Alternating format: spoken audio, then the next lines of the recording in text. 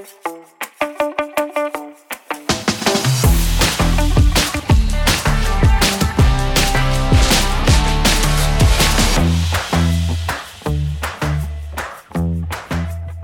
Abdul Qadir.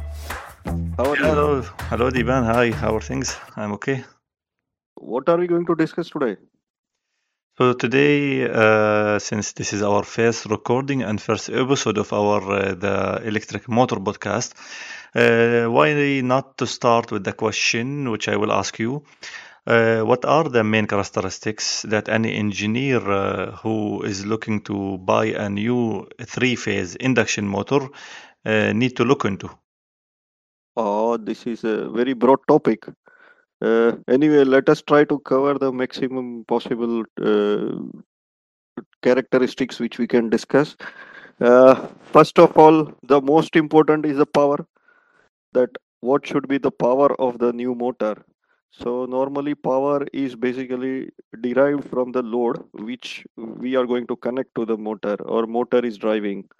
So normally the load manufacturer, which load may be pump, fan, compressor, agitator, anything. So that manufacturer, they will give normally the power required at the input of the shaft of their equipment, and also they will specify that what kind of coupling is required and the coupling efficiency. So we have to divide the power required at the input of the load shaft divided by the coupling efficiency, and then whatever value comes, normally we select 20% higher rating of the motor, so that in future any upgradation is there, or overload issues would not come. So first, based on that, we have to first select the power. This then second thing is the voltage rating. Now we know the power, what is the rated power for the motor. Then we should know that what should be the voltage. We know that in our industry, normally here in our region, it's 415 volt or 690 volt, 3.3 kV, 11 kV, 6.6 kV. So based on the motor kilowatt rating, we have to select the voltage. Normally, as a thumb rule, uh, people are using up to 200 kilowatt. They are using 415 volt, and 350 kilowatt motor, they are using 690 volt. The reason being that if you choose higher rating motor with the lower voltage, then current requirement would be more, the cable sizing will be more, cable voltage drop will be more, and losses will also be more. So normally, as a thumb rule, people are limiting to 200 kilowatt for 415 volt and 350 kilowatt for 690 volt. Then comes the speed of the motor. We know the speed of the motor is derived from the number of poles. The synchronous speed of the motor, there is a standard formula, that is 120 into frequency divided by number of poles. Number of poles is basically how the motor is wound. So if it is a two pole motor, then the synchronous speed of that particular motor would be 120 into 50 divided by 2 for 50 hertz, of course, power supply. So it would be 3000 rpm. And then there will be synchronous speed. So that will be synchronous speed, and then there will be slip frequency, which normally is around 3 to 5%. So the motor speed would be around 2930 to 2950. That is the rated speed of the motor at the rated power. So depending upon the speed requirement of the load, we have to select the motor. If sometimes the maximum speed for 50 hertz frequency we can get is two pole motor, which is 3000 rpm. If some motor manufacturers or some pump manufacturer or load manufacturer, they need some odd speed or more than 3000 rpm, then sometimes they use gearbox also. So we have to consider gearbox efficiency for deriving the power of the motor. And if we need variable speed during our operation, then we have to go with the variable frequency drive. Sometimes people are not using induction motor, but they are using synchronous motor or DC motor uh, for other various reasons, like requirement of the high torque or much more variation in the speed. But anyway, variable frequency drives are very, very common nowadays and very popular. Then comes the torque. The torque is also basically there is a load torque curve for each kind of load, and that is also given by the load manufacturer for pump, compressor, fan, etc. We have to design the motor suitable to that particular load torque, and they will also give what is the starting torque and what will be the running torque. So motor is to be designed accordingly. Motor manufacturer is to be informed that this is the load torque requirement. If we select the motor which is not suitable to that particular torque, then motor may stall during starting. Sometimes it happens that for smaller applications, small motors, we don't have the load torque curve if the equipment is very old and we cannot find in our documentation. In that case, we normally inform the motor manufacturer that this is the pump or compressor or fan and this is the type of coupling. So accordingly, motor manufacturer for smaller motor, they can still provide the motor suitable to our load. But it's always better and preferred to give the load torque curve. Okay, Demand, thanks. That was useful. So let me add more details regarding other characteristics, starting with the frame size. So the frame size, as defined by IEC standard, describes the height from the center of the motor shaft up to its base. So you can see in the standard different frame sizes such as a 70 or 90L or 132S or sometimes M. So it is normally a combination. It could be a digit or it could be a combination of numbers and letters. So the alphabet describes the distance between the mounting holes of the motor. So if there are two alphabetic letters written at the end of the frame size, they indicate that there are two available distances between the mounting holes of the motor at each of its foot. Once a kilowatt voltage level and number of poles have been decided from the manufacturer catalog, available frame sizes for that particular motor can be seen. So, for example, an 18.5 kilowatt two poles motor could be available in two different frame sizes, such as 160L and 180 S and M. So, in this case, the suitable frame size need to be looked into. However, the bigger the frame size is, the more better it is for cooling, but of course, it would cost more. Second is the EX rating for motors. Diban, do you know that in hazardous areas, we need to install an explosion proof rated motors? Sometimes we call them EX rated motors for as a short. Yeah. Hazardous area identification and enclosure permitted in the hazardous area is very lengthy topic. Shall we cover it now or shall we cover it in the next topic? At least let me go briefly through this topic. I will not give the details. Maybe we can discuss them in a separate episode. There are various classifications for explosion-proof motors, but they are all based on the atmosphere or the zone or the area where the motor will be installed. So these motors are used for hazardous areas only, where an explosive gas or dust could be present. So for areas where we don't expect explosive gas or dust to be present, we don't normally go for EX-rated motors, but we go normally for normal motors. So when it comes to classification of areas or atmosphere, there are three classifications. First one is described as zone zero. So zone zero is an area where there would be a permanent presence of explosive atmosphere. So if the explosive environment gases or dust become present due to an incidental release in normal operation, then the area is classified as zone 1. But if they get released in an abnormal operating conditions, then the area is classified as zone 2. So for each different area classification, we have a different class of EX motors that can be installed. So for zone 0, normally you would not see electric motors installed. But for zone 1, you could see an EXD motor. So EXD is a class or a type of an EX rated motors.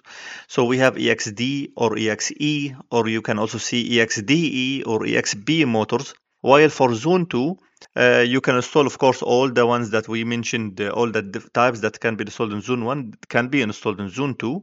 However, there are types, specifically EXNA, which can be installed in zone 2 but is not allowed to be installed in zone 1 as per the standards.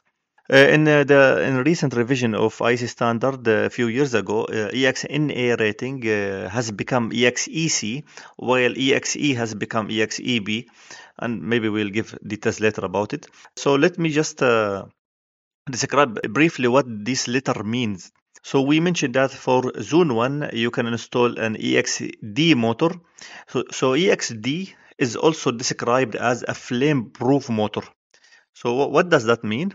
It means that the motor enclosure is designed such that no internal explosion inside the motor can be transmitted or released to the explosive atmosphere around the motor. So the enclosure has to withstand without damage any pressure level caused by internal explosion inside the motor. We also talked about EXE, which is permitted for Zone 1. So EXE is described as an increased safety motor. It means that the enclosure of the motor is designed to prevent occurrence of sparks or arcs or hotspot while the motor in service, and to prevent them from reaching the self-ignition temperature of the atmosphere around the motor. Of course, the idea is to ensure that an explosion would not occur. Also, I mentioned before that EXDE is one of the classes that can fit in Zone 1. So EXDE is actually a combination of EXD and EXE. So it's a motor with a flame-proof body and have an increased safety design, preventing sparks and arcs. So it's a motor with additional protection level. So next we have EXP. So P is short for pressurized. Such motors are provided with an external purging unit. The unit is used before starting the motor and during its operation. It is fed with a separate air line or nitrogen supply to ensure that the interior of the motor remain free of any atmospheric gas or dust coming inside of it. So it will remain, it will have a positive pressure compared to the external atmosphere. And lastly, we have EXN motor, which is described as a non-sparking motor. So this motor is allowed in zone 2 only, so it's not allowed in zone 1. So non-sparking means that the motor is designed such that no spark would occur in normal operation as long as the motor work within the specifications provided by the manufacturer. Yeah, Abdul Qadir, that was very, very nice information, and it was very, very relevant because nowadays all the industries we are having the hazardous areas, and it's really important to select the correct motor, otherwise it may lead to an accident. Yeah, Deepan, thanks for the note. So we have also to talk about the surface temperature of the motor, which is part of the EX classification of motors. So surface temperature is part of EX classification and tagged by the letter T followed by a digit. So it can be a motor can be classified as T1 or T2 up to T6. So surface temperature describes the maximum temperature that the surface of the motor can reach. So here we are talking about the surface temperature, not the winding temperature. So T1 as per IC standard is equivalent to 450 degrees Celsius. T2 is equivalent to 300 degrees. T3 is equivalent to 200 degrees. And you can see that the higher the letter, the lower the maximum surface temperature that the body can reach. So the higher the T value you would have, the better the motor would be, in the sense that its surface temperature will reach only a lower degree. So to clarify, why is this considered as part of the explosive proof rating of motors? the atmospheric gas or dust around the motor could get ignited at a certain temperature value. So a motor with T3 class cannot reach 200 degrees Celsius. So if the motor is installed in an area where the hazardous gas can get ignited at temperatures less than 200 degrees, then T3 class should be avoided at all cases, and the user has to go for T4 or higher classes. So Diban, let's finish this with talking about motor mounting and significance of ambient temperature. Oh, yeah, motor mounting is also important because many times we see the load which are not directly installed on the ground, but they are installed at some odd locations. Also, motor manufacturer would like to know that what kind of mounting we need for that motor. We know that we have a different kind of motors where the shaft is horizontal or parallel to the ground, or sometimes motors are such mounted that shaft is vertical or 90-degree to the ground. So IC has specified each type of mounting for every motor. So we have to inform the motor manufacturer, we have to select motor accordingly. Now I can give some examples, like it's a foot mounted horizontal motor with the foot on the ground. They are designated as IMB3 or IM1001. Both are the same. Then if the foot mounted horizontal motor but foot is mounted on vertical wall or vertical structure, then it's a IMB6 or IM1051. If foot mounted horizontal motor with foot mounted on the top, means you are putting the motor upside down. So that is called IMB8 or IM1071. If there is a foot mounted vertical motors with drive end side at the bottom, it's a vertical motor and we are keeping the drive end at the bottom side, then it is called IMV5 or IM1011. We have different kind of vertical motors. One are foot mounted, some are the flange mounted. So we are talking about right now foot mounted motor vertically downwards. That is IMV5. Then foot mounted motors with the vertically upwards, means drive and side is on the top. So that is IMV6. If there is a flange mounted motor, but the shaft is horizontal, mean motor is connected with some other equipment horizontally, so that is IMB5. Then if it is a flange mounted motor with large frame and vertical motor with the fan on the top, or the drive and side is at the bottom, that is IMV1. And flange mounted with the large frame and vertical motor with the drive and side on the top, that is IMV3. Actually, it's no need to remember this, but all the motor manufacturer in their catalog, they mention with the photograph that what kind of mounting they are providing. So we have to see that particular photograph and we have to decide that, okay, I need this kind of mounting. So based on where the motor is going to be installed, the mounting is to be decided. Let us discuss about the design ambient temperature. Design ambient temperature also is very significant parameter to inform to the motor manufacturer. Normally in this region, which is hot and humid, the temperature goes around 50 degree in the summer month. Generally, a motor manufacturer, they design the motor at 40-degree ambient.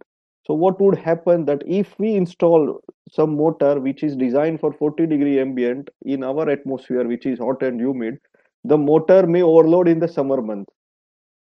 The motor normally, there you know that insulation of the motor is class, normally they are providing class F insulation, which means that it can withstand up to 155 degree, and they are limiting temperature lies limited to class B, which is 135 degree. Suppose motor is insulation class B, that means its insulation can withstand up to 120 degree, and then 10 degree there is a hotspot margin. Now, if this motor is designed for 40-degree ambient and it's a insulation class B, that means temperature rise of the motor will be 120 minus 40, so 80 degree. And 10 degree, suppose we forget right now about the hotspot, so it is 120 degree.